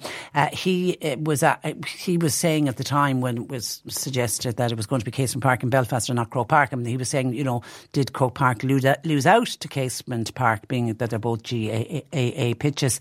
And he said that no, they wanted Croke Park and the Aviva to both be used in Dublin, but it was actually from a UEFA point of view, it felt that two stadia in a city the size of Dublin wouldn't be ideal for the bid, so they've gone with the one city, one venue, except obviously for the UK there's two in London, but that's to do with they have the infrastructure and they have the population base. So it wasn't that Croke Park was deliberately overlooked. That isn't the case. 0818 103 103. Thank you to that person for that text. And then Ger was on to say, Patricia, I heard you discussing the Ukrainian refugee issue this morning. Can I just bring up something on a different topic? Now, this isn't to do with refugees from Ukraine, and this isn't to do with asylum seekers. Ger says, I was informed that a foreign man working in Ireland, not a refugee now, can get children's allowance and other benefits for his family who are not living with him in Ireland, but they're living back in his home country. Surely that can't be true, says Ger. God, Ger, you better be sitting down, because it is true. And it's actually, that's been in place for many years. It's an EU rule. If you are working in any other EU country but your family is domiciled in another country, the country that you are working in, you and your family are entitled to the same benefits. I'm assuming the theory is you're paying tax in that country. So take, for example, you've got a German man who's working in Ireland, but his wife and children decide to remain in Germany. Then yes, he is entitled to claim a number of things. He can claim child benefit is one, the monthly child benefit is one, but he can also claim something like, I wasn't aware of this, the domiciliary care allowance, which is given to a parent of a child with a disability. They can also claim that as well. And it is for anyone who comes from any EU country or any of the EEA countries and Switzerland. They can claim if they're working in this country, but their children and family are living in another country. Now, it does say that what happens, particularly with child benefit, if this is outside of the EU, this is for the EEA and Switzerland. Ireland pay a rate, what's called a top up for within the EU countries. They pay the child benefit, but it works the other way as well. If you have an Irish mum or dad who's working in Italy, in France, in Germany, and the family opts to remain here in Ireland, they can claim the same child benefit from the other country as well. So that's been there for quite some time. 0818 103 103. John Paul is taking your calls. We are looking for your pet questions, please, for Jane. If you can get those into us, and you can stop. Yep, we're over on our 10 minutes. You can stop texting us for our Funderland competition. We asked you today which of the... We gave you two possible names of a Funderland ride. Which is correct? I gave you Land On or Take Off. It is, of course, Take Off. And our winner today is Maeve Remberg. Hope I'm pronouncing that right. Maeve Remberg of Ahabolla. Congratulations to you, Maeve. You have won a ticket along with two other tickets to bring friends. You've won 3 tickets in total and passes for Funderland Autumn at Creamfields on the Tramore Road. Open every night until 10. And if you're driving, there is supervised parking. You can see Funderland on Facebook for more. We have one more set of those tickets and passes for Funderland to give away tomorrow on the programme. But congratulations to Maeve Remberg in Ahabollock, today's winner. The C103 Cork Diary. With Cork County Council delivering roads and housing, community and business supports all across the county. See corkcoco.ie. Sacred Heart Secondary School in Clonakilty, they're having an open night for new students. It kicks off at 5 o'clock this evening and the principal's address will be at 7. Blarney and District Historical Society are hosting David Ryan giving an illustrated lecture entitled Blue Shirts and the IRA in 1930s Cork. It's tonight at 8 in Blarney Secondary School. Everybody welcome. Non-members, the admission is €4. Nazareth House Lotto Draw, that is on today, 3 o'clock in Nazareth House. They've got a jackpot of €10,000. While yoga classes continue in Shanballymore Community Centre this Thursday. Great way to reset body and mind. All are welcome. And Rockchapel National School Parents Association, they will host a fashion show in Rockchapel Community Centre tonight, or Friday night at 8, with many local shops displaying their wares. There will be a door prize and many spot prizes on the night. Tickets are available from parents at Rockchapel National School and will also be available at the door tomorrow night. Cork Today on C103. With Corrigan Insurance's Macroom, now part of McCarthy Insurance Group for motor, home, business, farm, life and health insurance. See mig.ie. Liz, who's just been on to us, listening to JJ talking about the problem he's having, that he's having with Bank of Ireland. Liz seems to be having similar problems. She said, I'm having that same problem with Bank of Ireland. When I buy online, I can't because it won't let me authorise it. It's a complete pain. Like JJ, I've been onto the bank several times. They still haven't got it sorted. I'm actually considering closing my account and I'm only going to use their Visa account. That is from Liz. So at least there's somebody else backing up JJ, saying he is not the only one. Keep your pet questions coming for Jane, please. But I want to go back to yesterday because we spoke with Senator Tim Lombard about the early closure of the Appery Living nursing home in Belgooly, with families of residents scrambling to find an alternative nursing home for their loved one. Well, as we've been hearing on the news this morning, there is an update on this. So let's go back to Senator Tim Lombard. Good morning. Good afternoon to you, Tim. Good afternoon. Good afternoon. Now, the HSE announced at some stage yesterday or early this morning they're stepping in. Can you tell us what's happening? Yeah, so what's after happening here is that the Hickory report that was published, they've now decided that they was going to take, they're going to withdraw the licence. So on the 26th of September, Hickory moved forward and they basically gave a notification that they gave 1 month before they would withdraw the licence for it to actually be operating as an operation as a nursing home. So it gave a month for the nursing home to actually do something. They have the opportunity to appeal it to court, or they could work to actually fix the compliance issues or close. So it's very obvious they've taken the view that they're going to move to a close, because the 24th of October is the date that they're proposing to close, which is the day before they must make the decision what they're going to do. We've 22 families involved here at the moment, 22 patients left in the actual nursing home setting.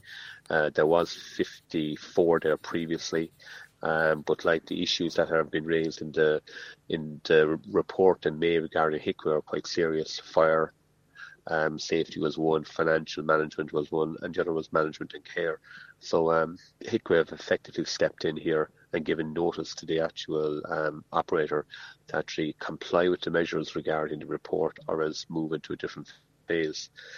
What I'm expecting here to happen is that there'll be significant movement very quickly regarding trying to find locations for the families that are affected.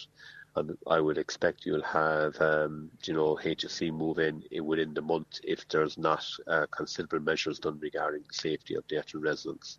So the HSE will while they're not taking over the nursing home, they are moving in to take charge of it, but the emphasis will be on those 22 residents and finding them new permanent homes. Exactly, that's where it's all about. 22 residents now are stuck in limbo effectively. A lot of these are, unfortunately, they're in high need settings. They need to make sure there's an appropriate nursing home setting for them, and that is becoming a problem, say, at the very least. HICWA, like their report was quite damning. They came back in again and they effectively removed their licence to operate on the 22nd of September and gave them a period of time to actually either appeal that decision or comply.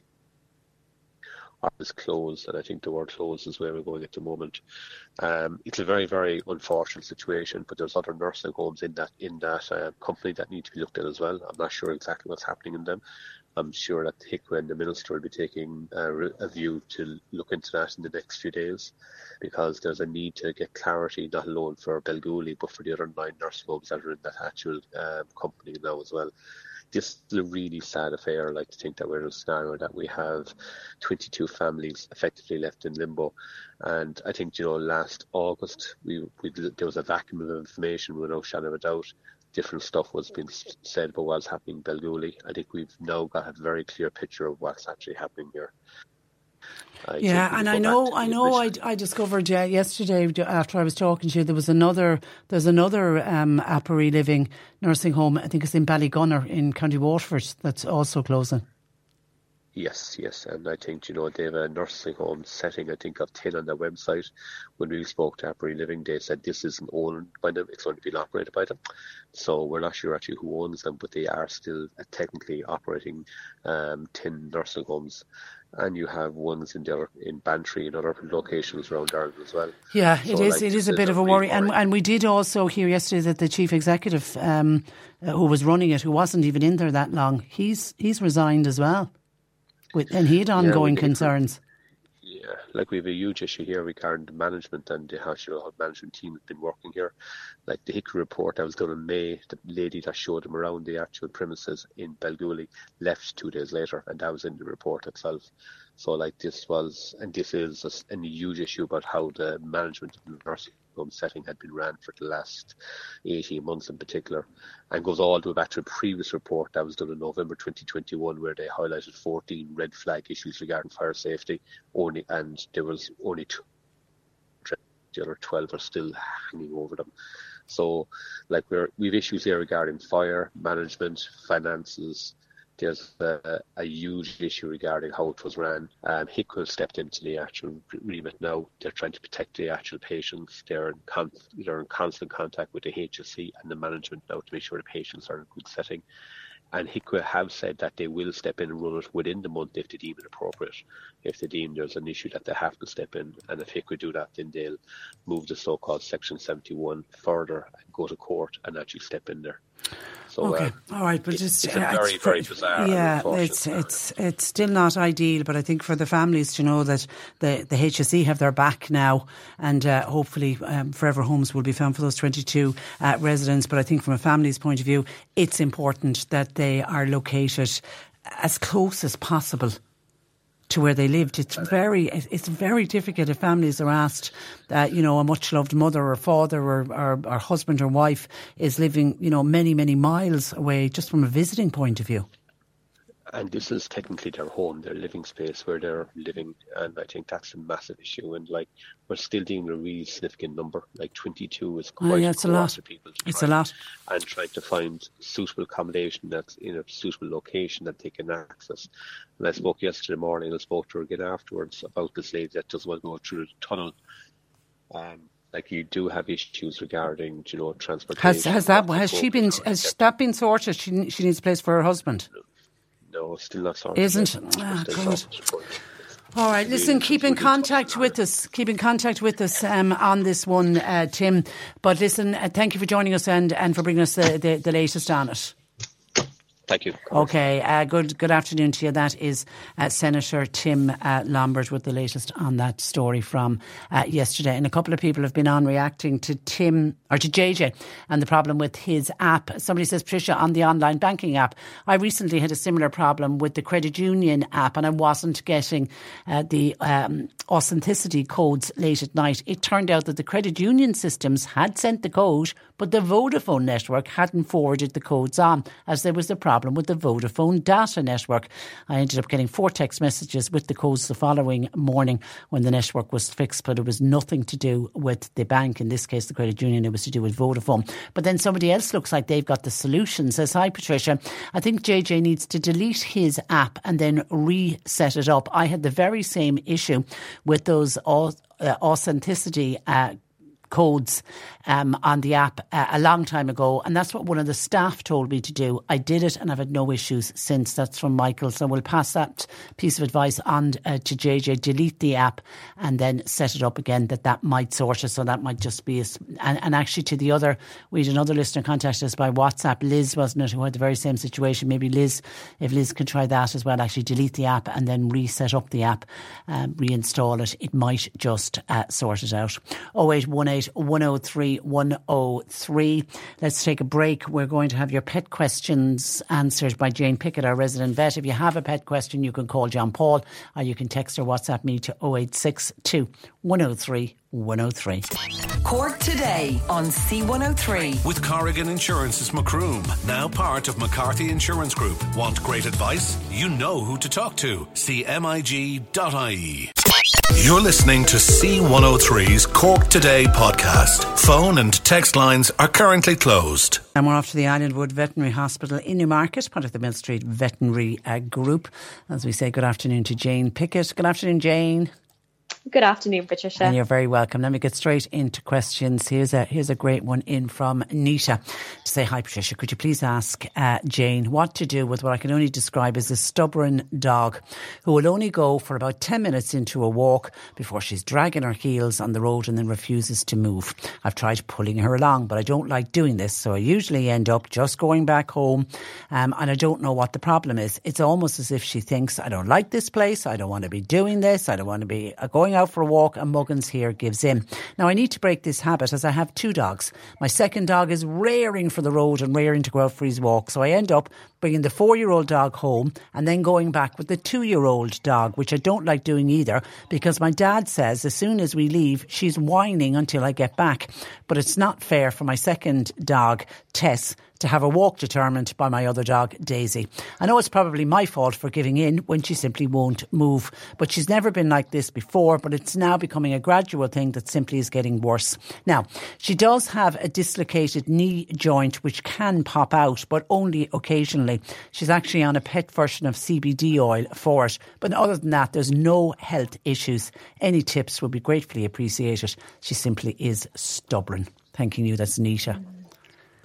Oh, well, that sounds like a really difficult situation when you have 2 dogs and one's raring to go and the other one is really hanging back and wanting to go home. And it's really, really challenging because obviously, as you say, you want the other younger dog to be able to go out and run around and keep themselves fit and healthy. But obviously the other pet is not so keen. Now, I suppose first I'd say it could be a situation that there might be a degree of fear, particularly if you're walking the same route the whole time. Have they ever got a fright from a car or a fright from another barking dog? Something that they're anticipating around that 10-15 minute mark into the walk in that area, if you walk the same way all of the time, that they might be nervous or fearful of, or some sound or something in the environment. That would be the first thing. What I would say, however, though, is I think that's less likely than what you brought up there at the end. The fact that we have a little bit of the knee joint, probably the little kneecap, the patella, that pops in and out, but only happens every now and again. Now, great news that you've got that checked out by the sounds of it. But what I would say is that these situations are dynamic. They change over time. So what might not be a huge issue in a younger dog, as they gain a little bit of age, even a few years, if they have an underlying bone or muscle issue, sometimes with wear and tear on that, the situation can change. But also as our pet grows up, the exact structure of their muscles and the alignment of their bones changes a little bit. So in situations where we might have, let's say, a little kneecap that pops in and out, that can change and become worse over time. What I would say is that my gut feeling from what you've said there is I think your dog might be uncomfortable. I think they might be painful when they've done 10 minutes of a walk and they're really wanting to go home because they're sore. I think that might be what's going on here.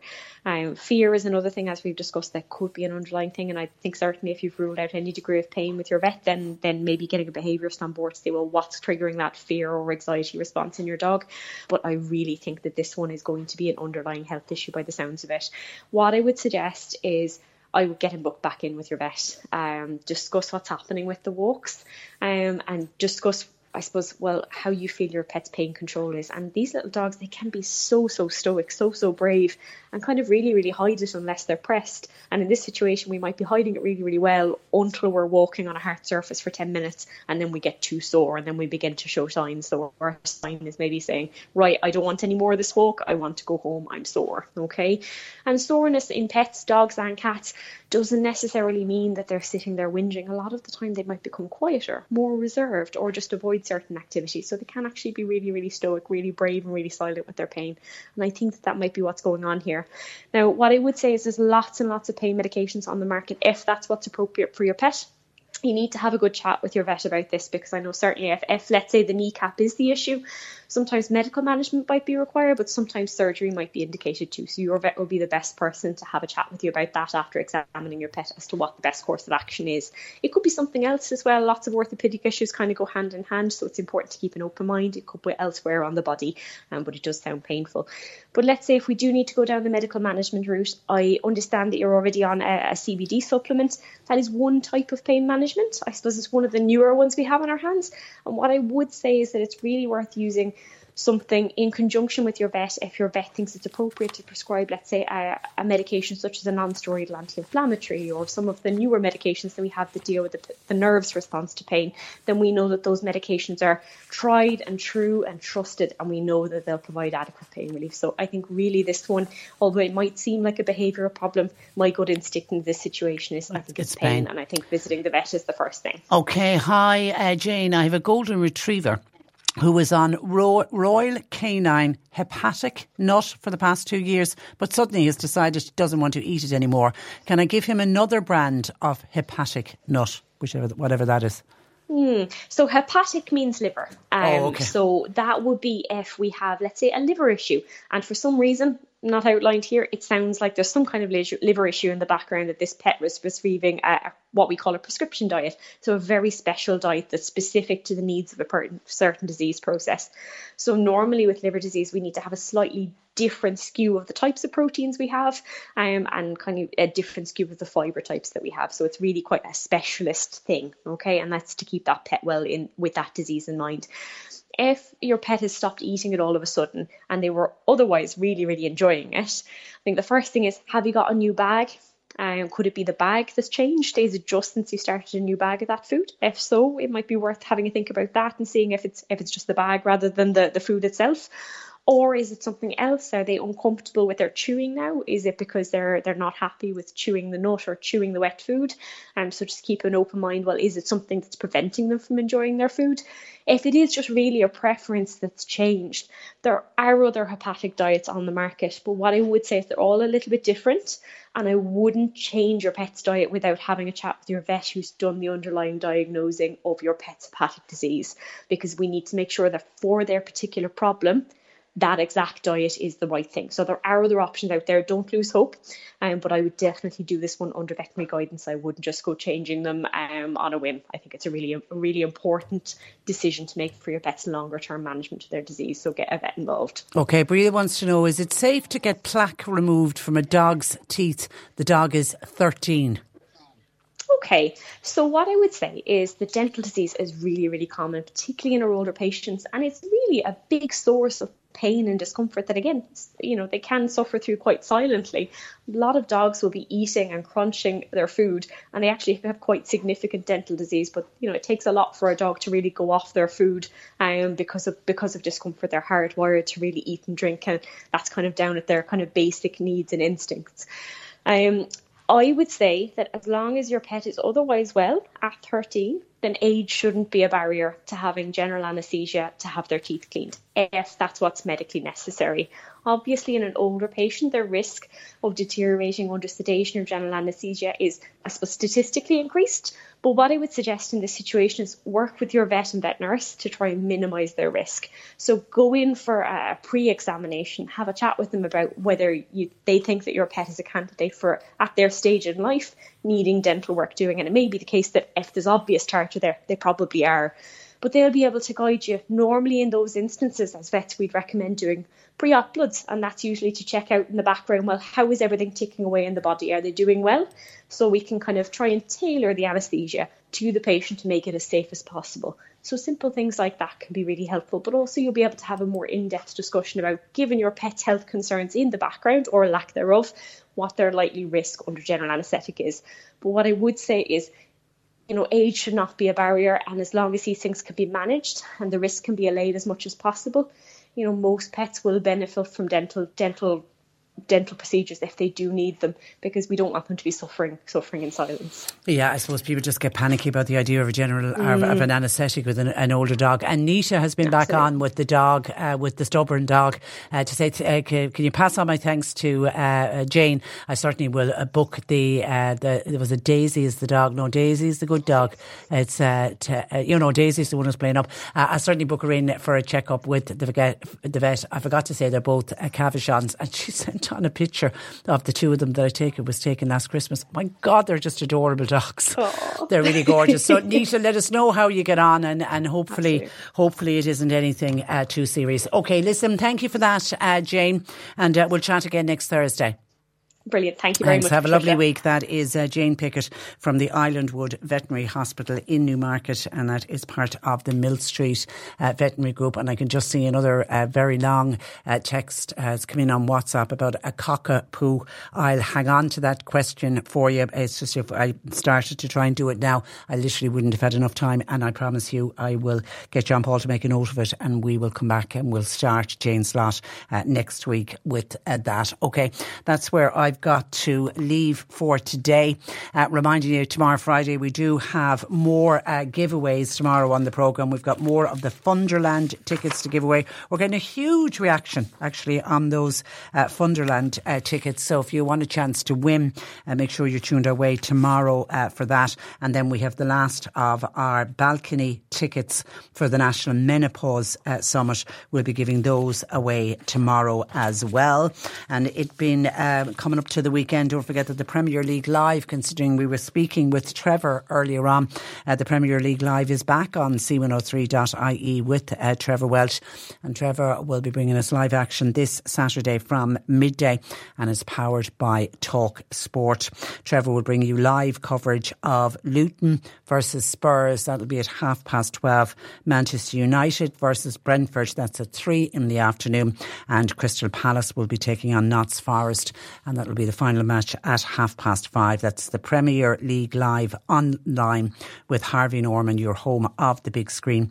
Listen on Saturdays on the C103 app, or you can go to c103.ie. And that's where I leave you for today. Thanks to John Paul McNamara for producing. Mark Malone in for Nick. Talk to you tomorrow at 10. Cork Today on C103. With Corrigan Insurance's Macroom, now part of McCarthy Insurance Group. They don't just talk the talk, they walk the walk. CMIG.ie. Imagine the softest sheets you've ever felt. Now imagine them getting even softer over time. That's what you'll feel with Boll & Branch's organic cotton sheets. In a recent customer survey, 96% replied that Boll & Branch sheets get softer with every wash. Start getting your best night's sleep in these sheets that get softer and softer for years to come. Try their sheets with a 30-night guarantee. Plus, get 15% off your first order at bollandbranch.com. Code BUTTERY. Exclusions apply. See site for details. Hi, I'm Daniel, founder of Pretty Litter. Cats and cat owners deserve better than any old-fashioned litter. That's why I teamed up with scientists and veterinarians to create Pretty Litter. Its innovative crystal formula has superior odor control and weighs up to 80% less than clay litter. Pretty Litter even monitors health by changing colors to help detect early signs of potential illness. It's the world's smartest kitty litter.